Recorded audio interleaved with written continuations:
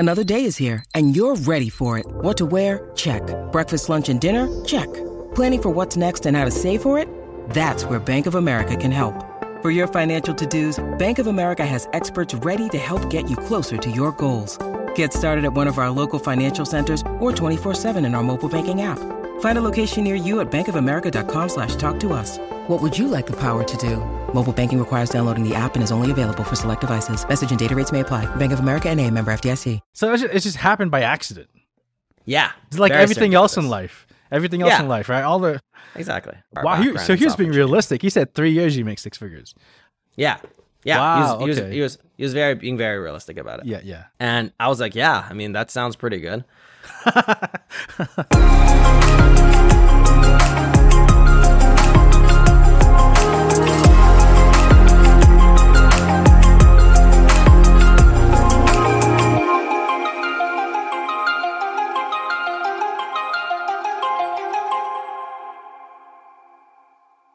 What's up, everyone? Welcome to another episode of Chris Sean Talks. This is actually going to be episode number 3, but I didn't upload my other episode yet. So you're episode number 2. And so on this episode we have right now is Yihua, who is a lead software engineer at, which company is that again? You are a lead software engineer at Bonsai, which is a really cool name. I don't know the name. I don't know the company, but that's a cool name. And you're also an instructor for Zero to Mastery, right? Yep. Nice. Well, Yihua, I really appreciate you being on here, dude. I'm excited to have you here. I was worried that I would have to wait until I think September or October to have you on this podcast because you're going to do some traveling soon, right? Or vacation. Yeah. Yeah, I'm super excited to be here, especially to talk a little bit about how you went on your journey too. I'm kind of going through like a similar kind of transition myself. Definitely interested in more and more this, I guess, like conversational aspect that you've managed to do for yourself in your career. So I know it's meant to be, I guess, I don't know if it's an interview for me, but like I'd love to just it's a conversation. It's a conversation. I mean, yeah, if you want to interview me, it's cool, but it's a conversation, right? I talk about anything and everything. Well, first of all, I mean, people are here because they also want to hear about you as well, right? But so right now, I am curious. You are a lead engineer. How long have you been doing software engineering, by the way? Just over 8 years now. 8 years now. Okay, so you got experience. And now you're an instructor for ZTM, which you've been doing for about, what, 2 years? I think, yeah, a little over 2.5 years. 2.5 years? Oh. Okay, so you're an engineer for 5 years, right? You decided to become an instructor for ZTM. And ZTM's only been around for like, what, 4 years, 5 years? It hasn't been Maybe around. less. Maybe less. So were you the second instructor? Yeah, I was after Andre. Really? Yeah. Wow. Okay. So you're an engineer for X amount of years. Why did you decide to do this? Is it because you just knew Andre, right? The Andre that never shows his face anywhere on the internet. You just happened to know him. So it's kind of interesting because me and Andre had worked together actually at this great Toronto startup. Not even a startup, sorry. A great Toronto developer shop. Yeah. Called Wrangle. We're consultancy. Actually, that's what we were. And at the time, I was consulting for a client that was based out of Spain, but I was living in Amsterdam. So for Wrangle. At the time, I had some visa issues that were not really resolved. It was like a complicated kind of situation. So I was actually out there, and I had to quit my job at Wrangle due to my visa issues. And I had 6 months on my hands before me and my partner at the time, we were going to move to San Francisco. Yeah. So in the time, I was like, well, you know, actually, before I became even a software engineer, I was a instructor for like athletes. I was teaching them how to do like Olympic lifting, strength and conditioning training. Oh, so do you body lift and et cetera now? Yeah, I still do. Nice. I do it, but at a much less degree, of course. Do you have a home gym or do you prefer to work out at a gym? I do a mix. I have a couple of friends who I have a lot of workout equipment with that we work out there, but then I'll go to a gym as well. It just really depends on the mood of it. But at the time, I was thinking actually about doing like something in the fitness space. But in terms of video content, because I knew that at the time the course e-learning thing was starting to really bubble. But then luckily for me, actually, one of my other colleagues who was actually my lead on multiple projects that we had done at Wrangle, he got reached out to by Andre, and then Andre passed on that opportunity to me through his referral. This lead engineer, Abdullah. So it was like very serendipitous because I thought about doing video content stuff. Andre was looking for an instructor, and then just happened through our connections. Wow. That's how I got. So it just happened by accident. Yeah. It's like everything else in life. Everything else in life, right? Exactly. But the thing is, the opportunity came, but you were ready for the opportunity, though, right? Like, it's not like the opportunity was there. You had no experience in engineering whatsoever. You had the experience and et cetera, and boom, he took a chance on you. So, hold on. Why did he choose to work with you? Andre? What was it? Yeah, what was it? Like, what? You had no experience prior to that. Because I saw you do some stuff in Udemy. Maybe that was with Andre. I don't know. That was with Andre. So we did Udemy, and then Andre started Zero to Mastery afterwards. I actually came in just as he was thinking about starting Zero to Mastery because of the rocket ship that he built that is, Zero to Mastery now. But at the time, I think one big reason is because Andre and I always had good conversations with each other, even though they were kind of brief. That helped. But secondly, and this is all props to Andre, he himself was willing to take a chance. Like, he knew what he was looking for to some degree. And I think just based off our connection to some degree, he was like, okay, let me try it out. Let me see how it works. Because I was the first instructor other than him that he took a risk on, right? Yeah. And whether or not the students was going to be warm to me or welcome me was a risk that he was taking in the first place. But I think one other really large factor is the fact that a lot of us from Wrangle really trust each other. Wrangle was like a very special place for almost all of us who have been there. Yeah. It's like the moment that we hear, oh, you're ex-Wrangle, it's like a huge stamp of approval. It's just like we all went through so much together at that company because it's a phenomenal company that really bred like very stellar, well-rounded engineers. So I think that really helped. It's kind of like there was enough. It's kind of like, I guess, in the US, if you guys are like Yale grads, it's like you guys have like a just get that thing. Camaraderie. Yeah. Nice. That makes sense. So, I mean, the thing is, though, like that risk that he took on you, that could either cause the company to fail or, and et cetera, succeed. But then again, that depends on your commitment. Like, you don't know how well this can go. You don't know where ZTM's going at the time. You're the second instructor. I'm not sure if Mackenzie was around yet as a COO at the time. Not yet, right? So, but, for a CEO is important, though, because I have my own business now, and it's bringing like 25 to 50K per month right now. And, wow. Like, I am going crazy. Like, because I work 20 hours. It feels like 20 hours a day. Maybe like 18 hours a day, right? So 100 hours a week minimum. And so running a business, focusing on the money aspects, the sponsorships, the marketing, I'd rather just focus. This is my YouTube channel with sponsorships and stuff. And like, so I had to hire someone who's like a CEO, who's not, but he actually gets a percentage of whatever I make, not just a salary. And I could see why it's so important. And hiring people who can help me make content, like he hired you to help, create content, because doing all this stuff is so difficult.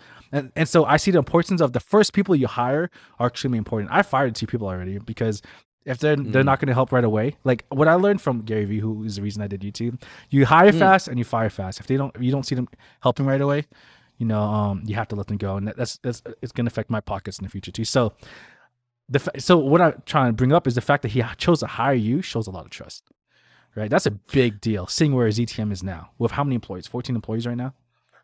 Yeah, and then probably even more instructors. I think the instructor count is really high. I haven't gotten the new number, but it's either 20 or more or close to it. It's somewhere lingering there. It's crazy. I mean, it's a rocket ship, right? Yeah. I think one thing that helped was that Andre and I before we both became software engineers, we were actually both entrepreneurs ourselves. So I totally relate to you on that part about hiring fast and firing fast, right? Yeah.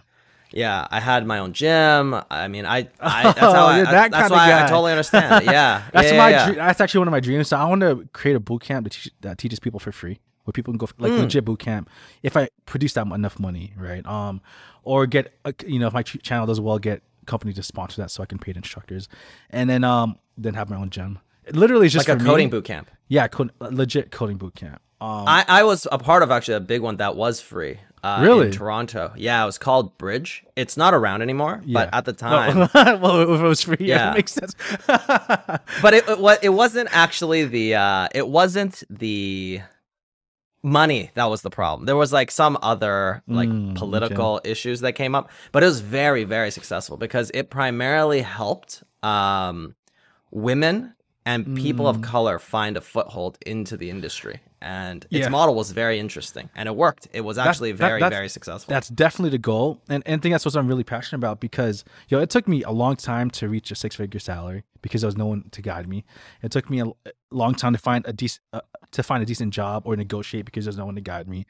And so that's my goal, to be able to help people, right? If not, maybe just offer a lot of scholarships and for people who can afford it, can pay, and et cetera, right? So I don't know how that works, but that's my end goal because I just love helping people in general. But that's awesome though. So you know what it takes to work, the kind of work it takes to make something succeed, right? And the way I see things, and this is what when I spoke with Andre, because I had a meeting with him, we were talking about maybe I can help with the YouTube channel. My interview, it was supposed to be an interview, but it felt like I was interviewing him because I just asked him so many questions.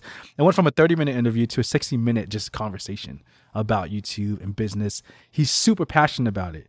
And I could see, I mean, if you were, that had that entrepreneurial mindset, I could see why he hired you too. So how has that been though? Right. So I'm stalking you right now. I'm looking at your LinkedIn. So you were at your current company for 1.5 years. Prior to that, 2 years in 1 month. You've been at ZTM for almost 3 years. Mhm. So you switch jobs like a normal engineer every 1.5 to 2 years, like everyone does. I switch job maybe every 10 months. Shoot, I hope no my boss doesn't listen to this. But like, so you're still at ZTM. Why? I mean, I really like working with Andre and ZTM. Andre really lets me kind of do the creative side. Yeah. Or I guess like in my side of it, just the kind of work that I want to do, which is mainly doing the courses. Yeah. He built this machine around us instructors so that they find us opportunities like this one that I'm having with you right now on this podcast. They presented it to me about whether or not I want to do it. There were numerous other opportunities as well. And it's not just Mackenzie. There's like Scott.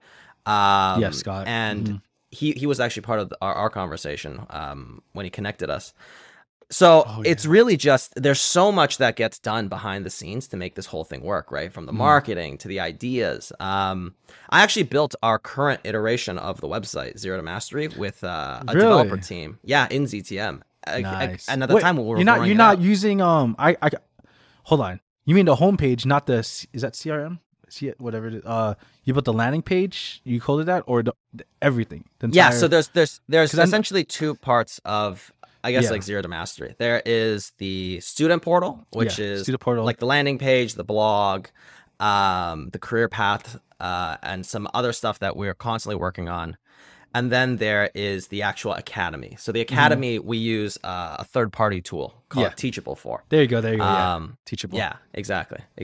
So I had worked on that prior with the team internally to develop that solution. Nice. Yeah, so that was kind of just always the great thing, as I was saying about the culture of Zero to Mastery, is just that Andre's got ideas, and he's also got this very fervent passion for not only the business, but importantly, like your happiness. He really cares that you're happy doing what you're doing. There's even a course on happiness. Yeah. On ZTM. There's a course on happiness on ZTM. Andre's always been like, hey, if you want to do this, you can do it. If you don't want to do it, that's fine, right? Like you can find, if it was in a way that we can work together. If not, right? Like, we're still friends, right? Like that culture is very important, right? Yeah. And over working with Andre, it's just so easy, right? Like even the fact that I'm able to do this huge, indefinite amount of time where I'm about to go traveling and etc. and work on some of my own stuff. I mean, Andre's always been supportive of that. He's always been trying to push that for all of us, right? Just to have like this kind of lifestyle. That is amazing. That's awesome. Yeah. I mean, that's hard to find too, right? And I mean, unfortunately, I have that in my current full-time job. I'm not sure how long I'll be here, but I love it. It's pretty amazing. So before we continue on talking about all the things that you're doing, even I want to talk about like what you plan on doing for the next month or so. The fact that we had to do an interview so soon is pretty funny. But what were you doing before tech, right? Like you were a software engineer. Did you do the normal route where you went to college, got your 4-year degree, became a software engineer, self-taught, boot camp? Yeah, so before I became an engineer, I was actually as I mentioned, I was an Olympic lifting instructor. I had a gym. I had a partner that I was working with, and we were primarily training hockey players. And Do you know this drink if you like working out? Do you know 3D Energy? no, I No? don't. I feel like I've been out of the space for so long. I don't really keep like You much wanted, of an eye on it. but didn't you want to do like a finish? You don't know Christian Guzman or Max Tuning? I think I've heard of the names. These are kind of, I think, like the newer fitness influencers. Oh, okay, right? true. Okay, yeah. Yeah. No, they kind of. I know OG some now. of the ones now. Yeah. Oh, are they? Are they? Oh, I actually don't know. Oh, I think wow. I think the ones that I know now are maybe like Greg Dowsett, Jeff Nippard, More Plates, More Dates, Derek, right? Like it's. For sure. I think that I think they're probably. I think they're more of the science backed. Yeah. like really so the ones I watched were like the aggressively- vlogger fitness YouTubers. Yeah. Okay. I didn't do makes that. I didn't sense. do or get into those ones. Okay. Cool. You save time. Nice. Yeah. So before that, I was doing that, and I just happened to meet at my ex-girlfriend's party, the CEO of Bitmaker, which was a Toronto-based boot camp. Yeah. And at the time, I had developed like mild sciatica because I was the only person really doing all the Olympic lifting for Yeah. all of our athletes. So I was doing maybe like 8 hours a day of Olympic lifting, which is very aggressive on the lower back. And I learned a lot of it myself, which is actually in retrospect, like quite, I guess a little dangerous in that sense. Yeah. Especially given the progress that we've made now in terms of the knowledge of how to get there. I'd done a couple like courses with a couple people to figure out like, you know, my technique and et cetera. But it was just that I was the one constantly doing it. And you can't do that much training on that specific type of lifting. So I was looking for a way out already. I met the CEO and he told me, he's like, hey, you do our boot camp and in 3 years you could be making like a 6-figure salary. You don't need a prior Wow. background So in he was software being engineering." realistic. He said 3 years you make 6 figures. Yeah. Yeah. Wow, He okay. was being very realistic about it. Yeah. Nice. And I was like, yeah, I mean, that sounds pretty good. So I started the boot camp and then, you know, that's how it all started, right? Nice. There were other draws, of course. I think like the idea of remote living seemed really appealing. And other than that as well, I think it was just, I don't know. My degree is not in software engineering or engineering. My degree is in philosophy and political science. But my philosophy specialization was in logic and rational thinking. Which is perfect. Yeah. Yeah. So I think in terms of that, I saw a lot of overlap in the way that programming and then these kind of like logical axiom calculations were. In fact, they're almost used exclusively as a baseline for a lot of computer engineering, at least at the very base level. Yeah. So I saw that and I was like, okay, I think I can do this. And then from there, that's kind of how I started. Nice. That's awesome. And so that was what, 5 years ago? No, you said you've been in tech for 8 years, right? Yeah. 8 So years? that was about 8 years ago. That was 8 years ago. So compared to what you thought your life in tech would be compared to now, right? Like, for example, I was living in my car 6 years ago. Wow. Now, like, you know, like money's not a problem. But the thing is, I never thought I would ever have as much money. You know what I mean? I never thought I'd be able to earn what I earn now.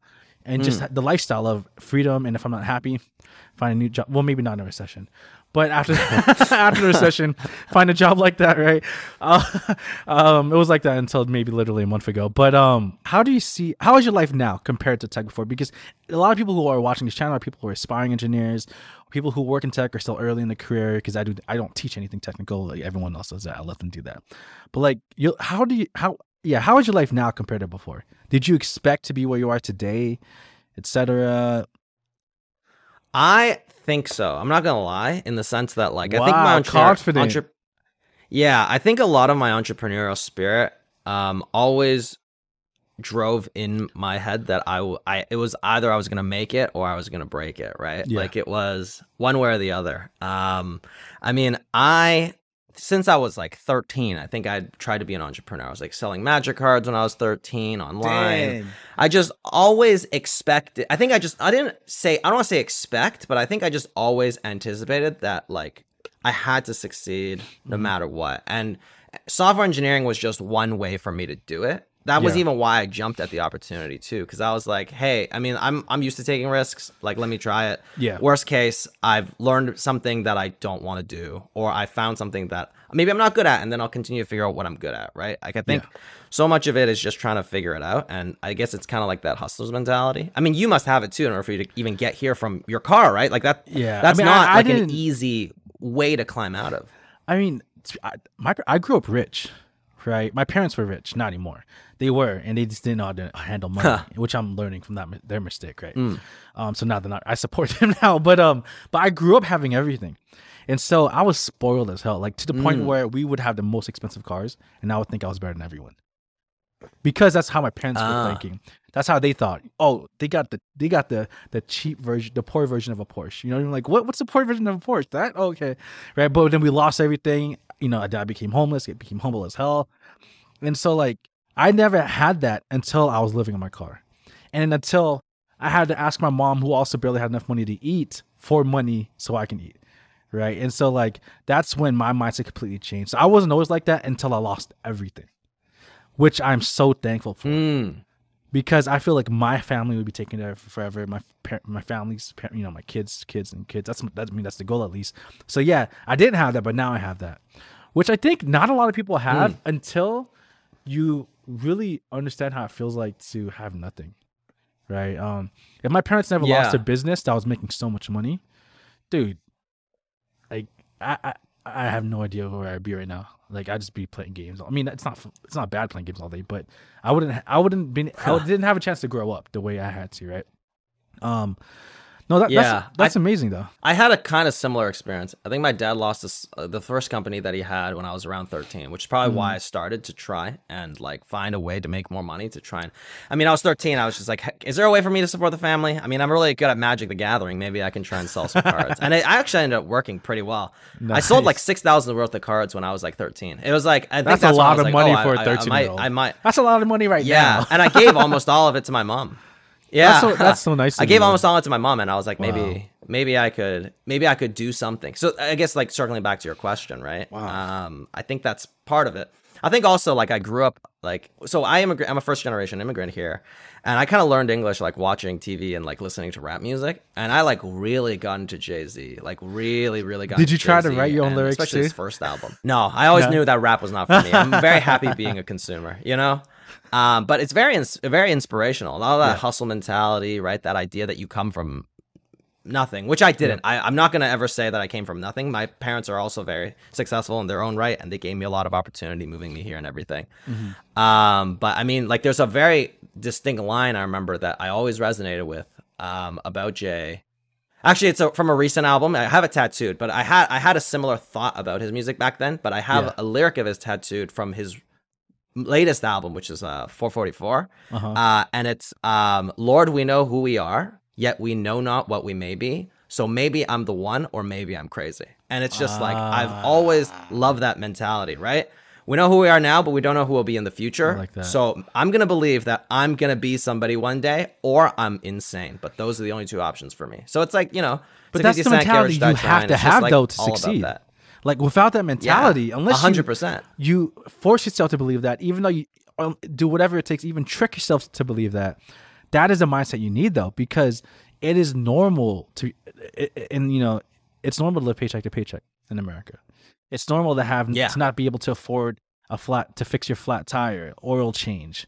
I remember when I went to get my labs done before I can, you know, at the doctor's, and someone was complaining that they had to pay extra $20 to get their test. And I'm like, that's only $20. And then I remembered, oh shoot, that was me a couple of years ago. I just don't live in that, you know what I mean? Like, it's crazy the things people go through. And like, the thing is, unless you have that mindset, you'll, you know, hopefully, you know, I mean, unfortunately, you might stay there unless you do something about it, right? You know, it's really interesting you say that though, because when we lost everything, I got so used to just living paycheck to paycheck for like what, 7 years, 8 years. That's all I knew, and I thought that would be me for the rest of my life. Wow. I never had the mindset that I would ever make good money. I had the mindset, all right, I only could apply to customer service jobs, nothing specialized, living, you know, making $18 an hour for the rest of my life, which is not a lot in California. Not even close. I would never be able to afford a family. I need to marry maybe some girl who makes good money, a pharmacist, whatever, to live that nice life, right?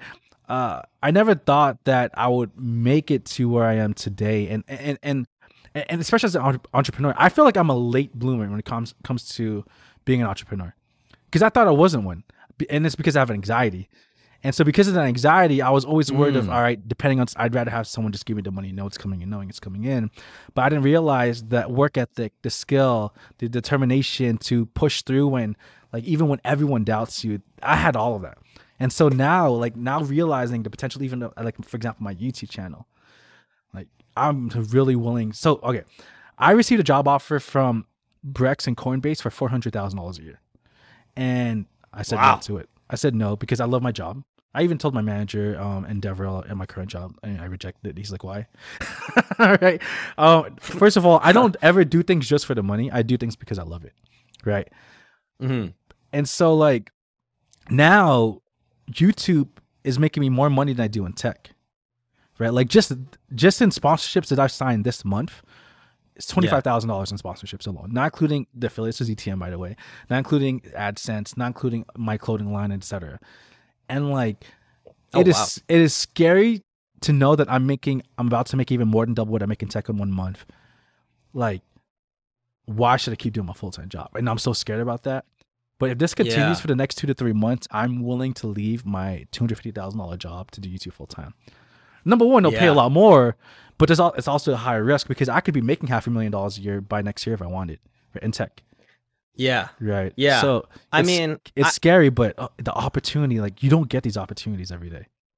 Yeah, and I think also the tech jobs are always waiting for you. You know what I mean? Like, if you've gotten the offer once, you'll get the offer again, unless like this recession wipes out the entire industry somehow in some way that we can't even see. I don't think this will affect content creators though, because businesses need content creators to get their stuff out there.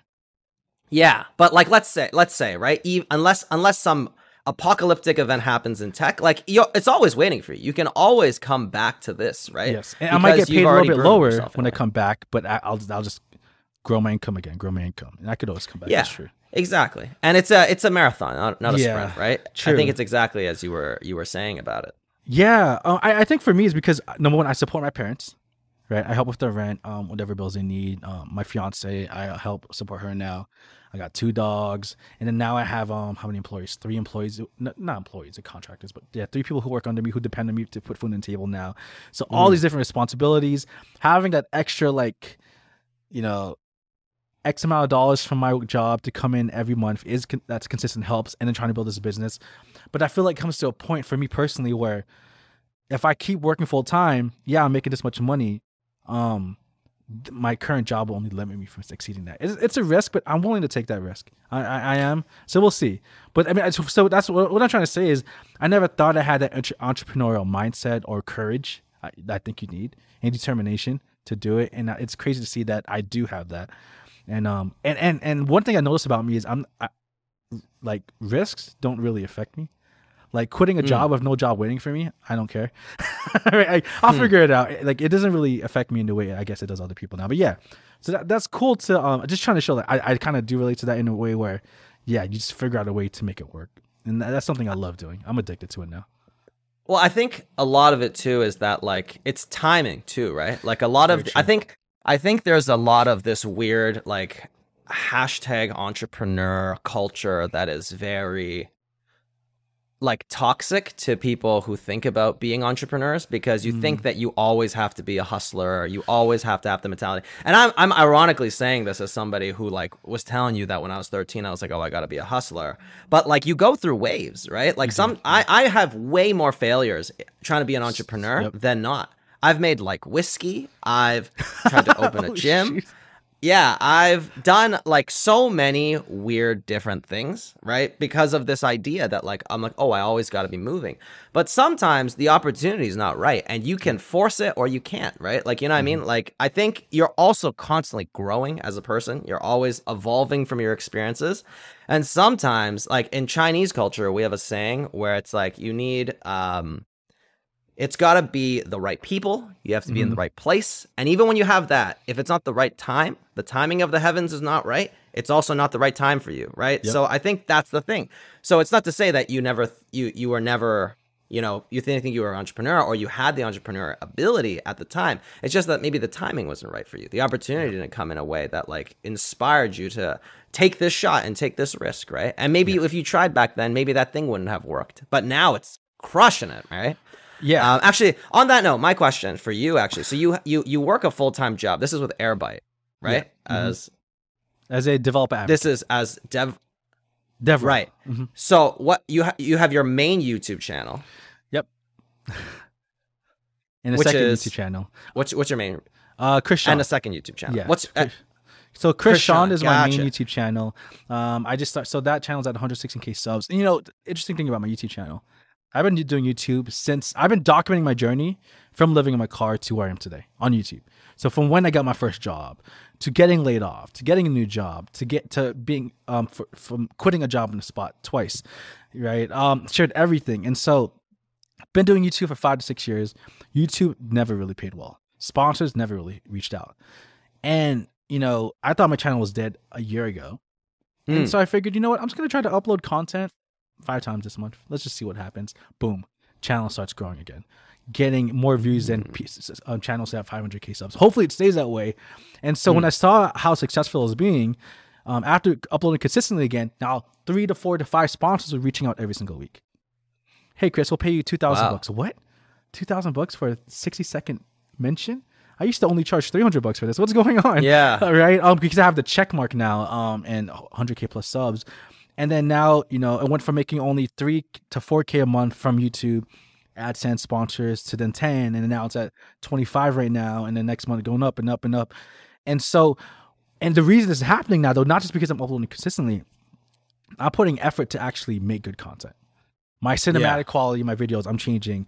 Hiring a video editor, helping the editor improve. Hiring a channel manager, hiring an assistant to respond to sponsorships because I can't respond to all, so.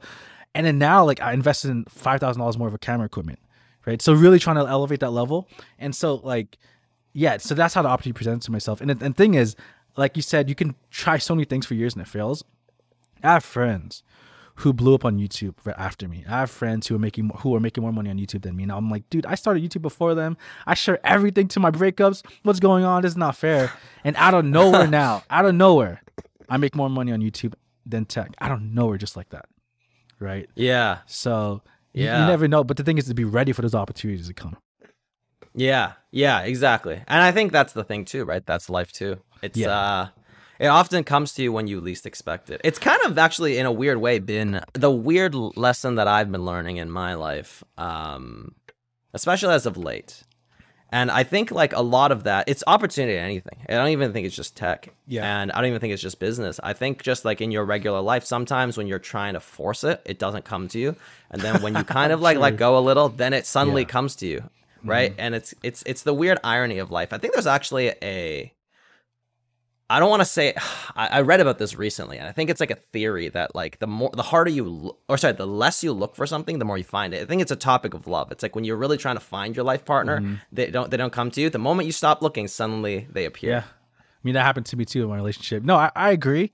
And I think, when you try too, I don't know, it feels like when you try too hard, you make mistakes. I feel like if you just really let it come and you focus on just yourself, and that everything else naturally comes. Even when it comes to YouTube, no one can say I got lucky on YouTube because I never had a viral video. I had videos that reached 700K views over 3 years. That's not viral, right? That's it. I never had a viral video. I had to do YouTube the long way. Which I'm thankful for because people don't see, hey, this person has 1 million subscribers. He only gets 20 maybe. So right now I'm averaging 30K views per video. But he only gets 30K views per video for someone with 1 million subs. That's not good. Sponsors would pay even less, right? So now that I'm averaging 30K plus per video, hopefully it goes up. When you average out, then sponsors pay more. So I'm really thankful for this opportunity, But yeah, so you asked, so I do two YouTube channels, and I also manage Airbyte's YouTube channel. Why'd you ask that? Was there another question you had? No, I'm just curious about the kind of businesses that you're doing. So right? so that's it. If you want, sorry, I interrupted you. I get so excited talking about YouTube. I love YouTube. Wait, is there something else you were saying? No, I was just curious. Oh. I just wanted to hear it because I had read about yourself when I got presented this podcast opportunity. Except I just didn't see your main channel, Chris Sean, because I think Yeah. you linked me your Spotify and just Spotify. the podcast that we're doing. Yeah. That's it. And then I saw your Airbyte. I just read what was in the email. Like I watched that stuff. So I mean, it's awesome to hear that you've got all. I didn't even know you had like this over 100,000 subscriber channel. And you decided to be in a awesome. podcast. That's really Thank cool. you. No, thank you. So I had a hiring manager recently who reached out to me. I've been looking for one. The thing is, it's hard to find someone who's good. So this person reached out to me. I wasn't sure they were good, and they're really good. And he presented all these business ideas and how we can, generate more income and not selling out to the audience.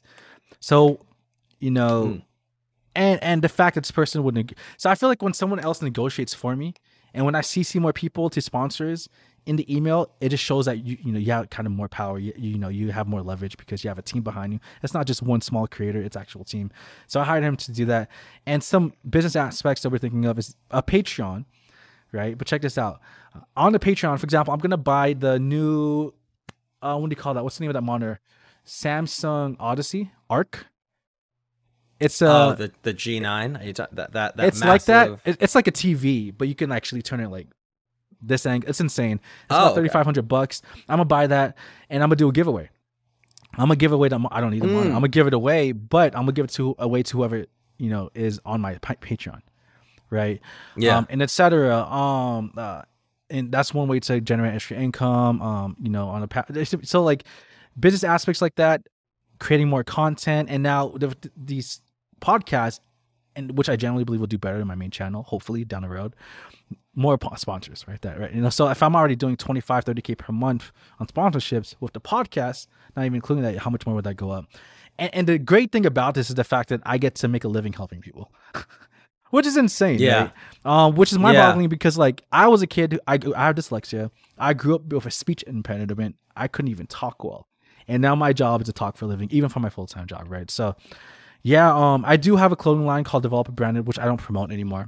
I should promote it. I'm gonna work with a designer to create new designs, make it more legit, and then start paying like legit YouTubers a salary every month to just wear my clothes on the channel all the time. On Instagram posts. Yeah. So that's another goal. Test it out with some legit Instagram people, YouTube, TikTokers, you name it. So that's why I want to work full time as long as possible while I grow my business. So that every dollar that comes into the business literally goes straight back into it. Because right now I get, after taxes, I get about $12,000. That's a lot. My bills are only $7,000 per month. Right. So if I just live off that, then have more savings, the least money I take out of the business, the more I can use to grow and generate more income and more income. So that's my goal. Right. Yeah. And I live in a really small house. That. I sold my Porsche for a Honda CRV because I'm like, nope, I just want to spend as little money as possible. And then later, when I'm 40, which is only 5 years from now, live a really nice life. Oh, damn. You look young, bro. Really? How old do I look? You look mad young. Yeah. I thought you were like 20. I thought you were like 25, 20. Oh, 28. Dude, that's why I have an ultra wide lens. It doesn't show my pores. I still have hair though. So that's kind of crazy. No, appreciate that though. But yeah, so that's my goal, man. So enough about me though. Everyone knows about me on my channel. So okay, full-time engineer and instructor. How the hell do you manage that? Because I'm managing 3 YouTube channels.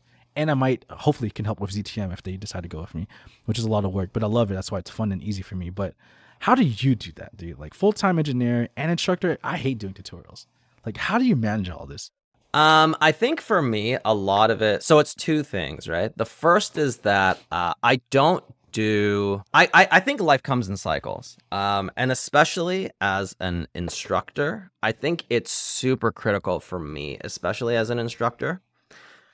I primarily teach around the industry. Like I teach React and I teach cracking the FANG interview. Those are my 2 main courses. And the next course I'm going to do is system design. And then the 4th one I think is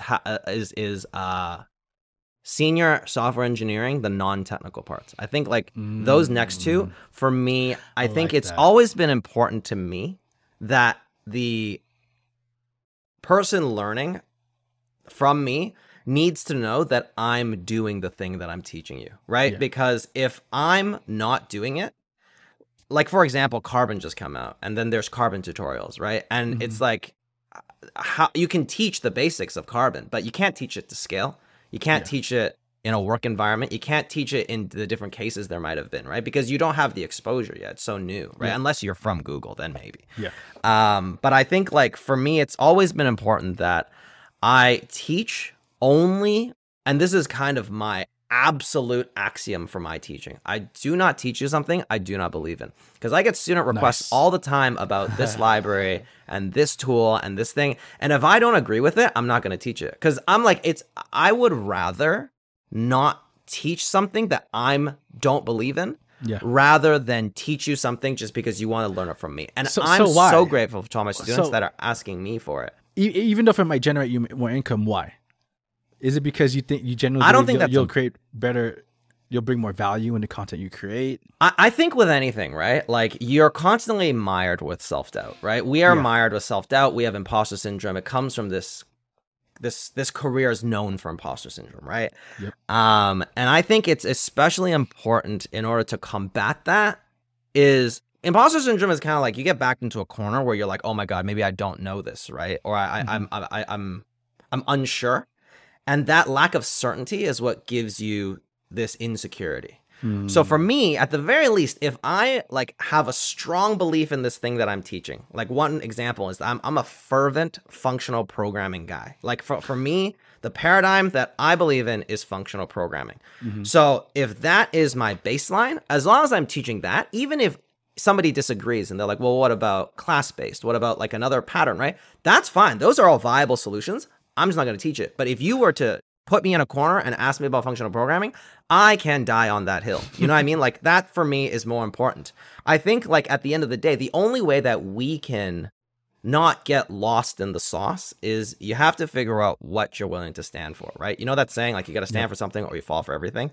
Yep. I'm a strong believer of that, especially in my coursework, right? Because a lot of times students will ask me, this new version of React just came out, right? Can you teach it to me? And I'm like, listen, I haven't seen it at scale. I'm not comfortable teaching it to you because that's my thing. My thing is I'm going to teach you these patterns that are used at scale.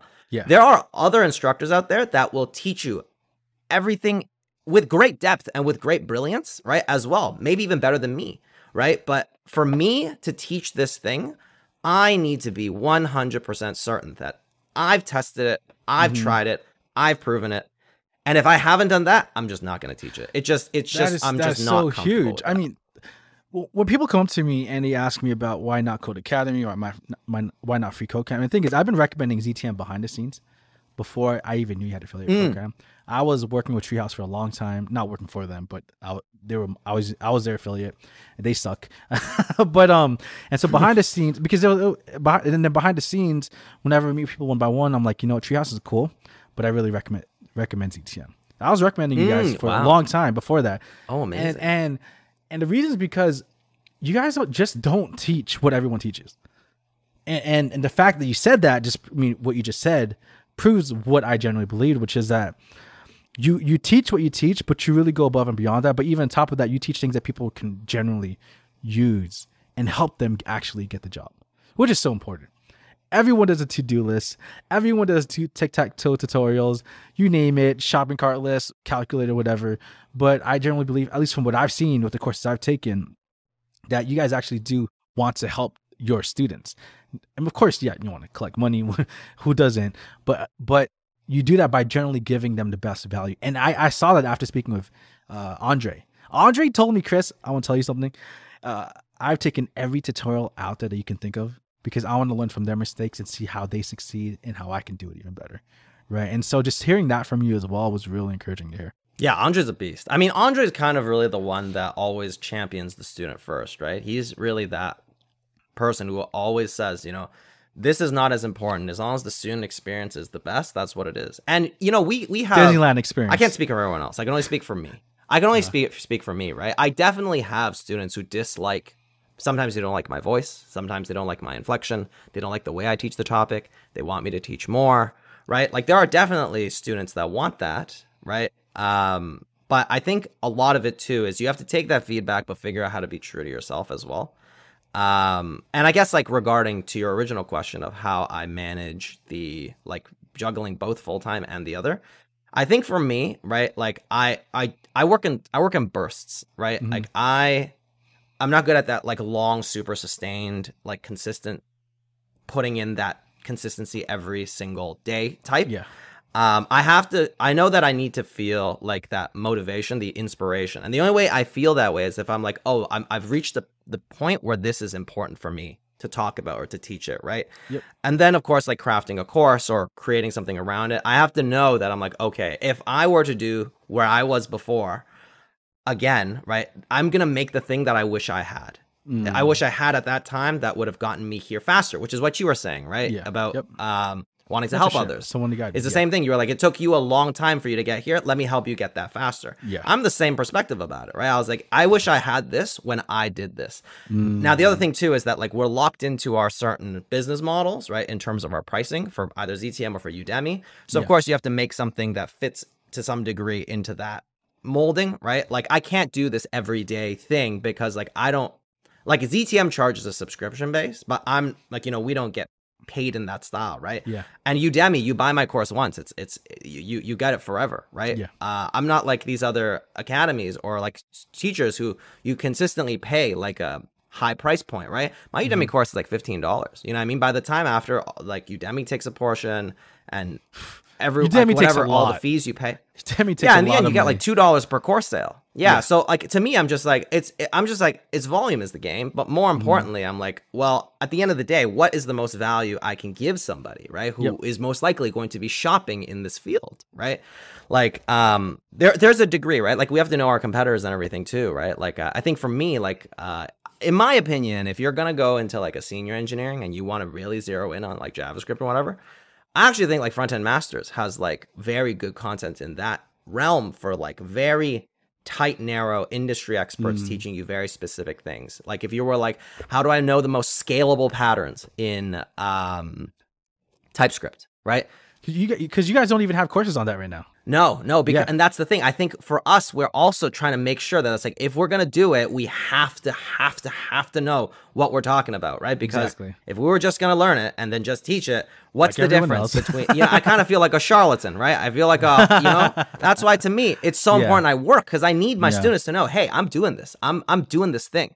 I've gone out there, I've proven myself. It might take longer for me to finally put out this course for you, but at the very least, I'm gonna give you the assurance that I've tried it out, I've tested it. This company's crossed over this value threshold with my patterns. So at the very least, there might be other patterns out there, but I can tell you mine works. And that's always been like my guarantee is that I guarantee you it's worked before, right? It might not work in every circumstance, and I'll tell you the pitfalls of how that might happen, but I can guarantee you it's worked once.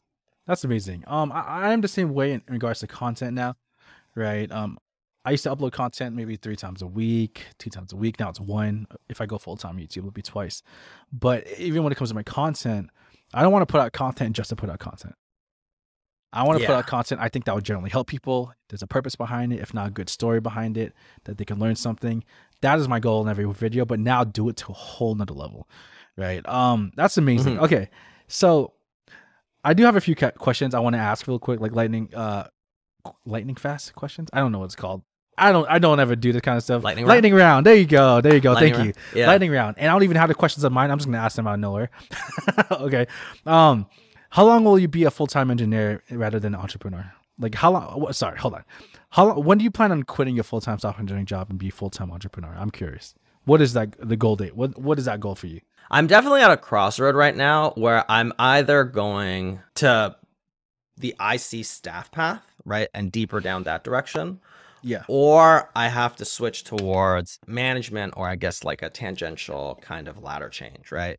Which is like a DevRel as you're doing, or like a TPM or something like that, right? Or I start my own thing and then I see where that goes, right? I think it's a mix. As far as like being an engineer goes, I think I'll always do some of it to some degree while I'm doing coursework related to engineering, right? Yeah. Like for example, I wouldn't quit my job as a lead dev if I was going to do a system design course, right? Like, you know what I mean? Like I'd have to have experience and knowledge with scalable systems in order to have the confidence to even put that course out. I just don't have the kind of confidence in myself to teach something that I don't really know. So that would be one thing, but it's also opportunities, right? Depends on what comes up. So I think it's really for me, it's trying to balance the responsibility that I'm holding myself to, as well as the opportunities that present themselves. I'm just trying to see kind of like what's happening. And this kind of will go, I guess we can talk about this, which is like this journey I'm about to go on is kind of part of this larger self. Yeah, and you said you were considering, I mean, you're just like considering DevRel, et cetera, because that's what I do, create content for a living.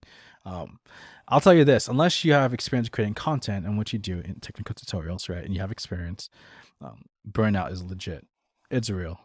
If you work under a manager that just pushes you every day, rather than understanding that you need to slow it down. Like whenever I travel to conferences, I'm going to a conference this week to AWS Anaheim in Orange County, and I'm gonna take the following Monday off, right? And then I'm going to Paris and London for a week and a half for big data AI.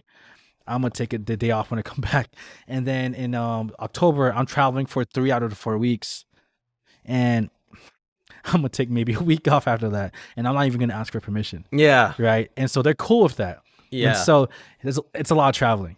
And traveling's different. When you travel for work, it's Right. totally different when you're traveling for yourself. Totally different. Now, I love the points. Yeah. I love Yeah. the points. The points, the amount of money I spend every month, like $5K a month on just credit cards that they reimburse. But those points are freaking amazing. But Yeah. it's not easy. It's a I'll grind. tell you that. But I don't think people realize how much you can get paid. I know people who make $2 million a year. So when I Wow. say 2 million, like maybe 300K base salary, rest and stock options. Stock options, some people make that in cash, right? So for just a senior engineer, Brex was going to pay me $370,000 a year.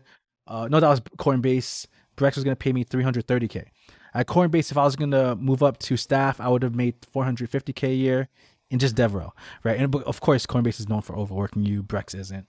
Right. So depending on the company, Right. et cetera, but of course, the more money you make, the more you have to work. So for me, it's like I can make $50K, if not more. I know someone who gets less views than me, and he makes $100,000 a month on sponsors.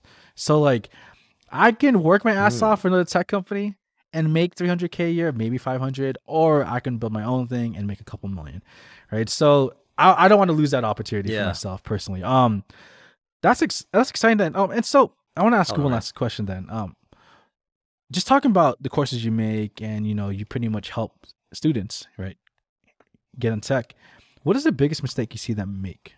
Right? Is there something that you see them always make that just frustrates you? Is there anything that really pops out when you think of this? For anyone going through those courses, you name it. I think so it's a complicated question. There's a lot of pitfalls. I think one big one is just one main one for people trying to break in. So I'll give two. One for when people are trying to get in and you're not yet working as a developer, and then one once you start working. So the first one, when you're trying to break in, one major one is you have to get really good at trying to figure out as much as you can, right? Like, and I don't mean just like the engineering work. Like, of course, you have to get really good at that. Like, you have to learn how to Google the questions and get to as far as you can without asking immediately, like, what does this mean, right? You know what I mean? Like, people need to see that you've put in the work, because if you don't, you're not going to make it in this industry. This industry is pretty much all of us trying to figure it out ourselves, right? It's a brutal industry That's too. the If you first don't thing. bring that value, It's a brutal industry. yep, it is. I say it's like 10% people actually get a job, like people that are trying to break it through, right? Because of this reason. I think it's more this than anything. It's like, can I trust that I assign you this thing, you'll figure it out, and you'll like you'll come to me in a way where I'm like, oh, this is a justified question, versus like, I feel like you just didn't put the work in. Now, maybe you didn't because like it was crippling anxiety, whatever, right? But there are things that you have to kind of just figure out ways for yourself to overcome. You have to be more holistic as a person to get there, right? Yep. But you have to, but the only way to get that kind of opportunity is you have to try, right? You have to apply. You have to gun for it. You can't be crippled by your imposter syndrome. Yep. You have to find ways to show that you have value, rather than, if it's not just engineering, maybe there's other things you're good at, right? Maybe you're good at marketing, maybe you're good at business or something. You got to show that you can help assist the business, because they're business at the end of the day, right? Yep. And we're receiving a lot of money. Exactly. And they're trying to hire you so that you can solve a business problem through engineering, not so that you can just be an engineer, which bleeds into my second half, which is like a common pitfall I see people that are becoming seniors, right? Is you get too attached in terms of your own identity and confidence with the quality of your code. It matters 100%. You need to know what are good patterns or whatever, but there's a reason why there's a rampant, I guess, chatter, and there's a stereotype of engineers that are too engineering, right? They're too deep in the weeds of the engineering. They can't communicate with business. They can't communicate with non-technical stakeholders. You're over-engineering solutions. You're spending too much time, doing this thing, doing that thing, right? Like, it's about balance. Like, of course, like, coming from a non-technical background, you have a lot of insecurity about your technical knowledge, and 100%, there is a very, very deeply valuable and 100% required necessity to write good code, right? Scalable code. But at the same time, you have to know what corners to cut. Why are you doing this? How are you doing this, right? And like, primarily, how is this going to help the business? Should we even be building this, right? Is there a tool that we should use instead of building this from scratch? Is there a way that I can, make this less scalable now, right? But accommodate some of the bigger concerns, right? In order for me to at least deliver something rather than deliver perfection, which will never happen anyways, right? There's so much of this that people get bogged down by that they get stuck in this trough where you never make it to senior for a long time. People are intermediates for a very long time because of that. Point.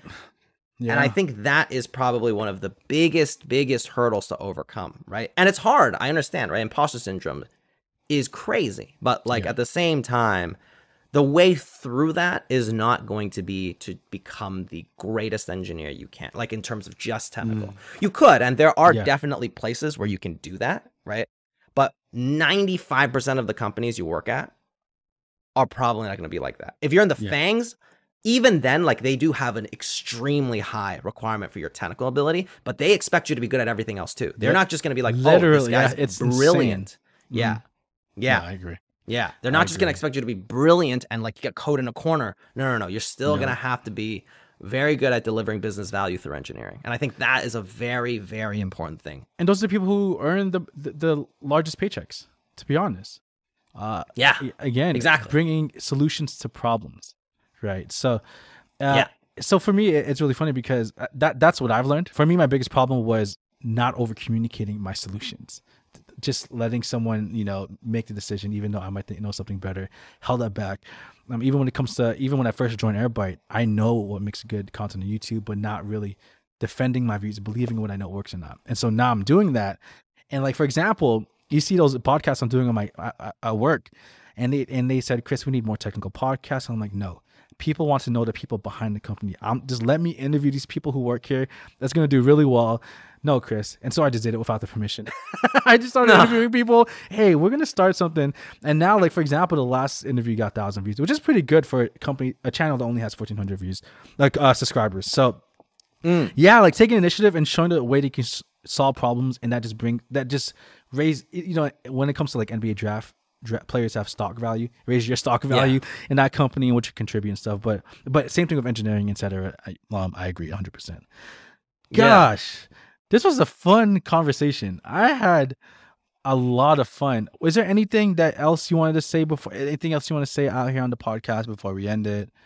Anything you want to bring up? I think probably just that, especially for people trying to come into this industry. Yeah. Just know that you have value of some kind. You just have to figure out how to find the right expression for it within this industry, right? There's numerous paths that you can take in order to find a very successful career in this industry. And don't be afraid to realize that you don't like engineering either. People come in for the money, and we've convinced ourselves that we have to, we have to love engineering, but it's not like that. There's numerous ways to succeed and do very well in this industry for not just yourself, but the businesses that are hiring you too. And you just have to figure that out. And a lot of times it might be painful, but it's worth it in the end. That is such a good point, because I love tech. I like writing code, but if I had to choose between writing code, all day, or DevRel, where I create content that can help people better use products or whatever, and I can still code there, I choose DevRel any day. I'm a software engineer, but I don't consider myself to be the best software engineer, and it's probably because I focus more on YouTube than coding. To be honest, if I didn't have YouTube, I'd be way better. But no regrets.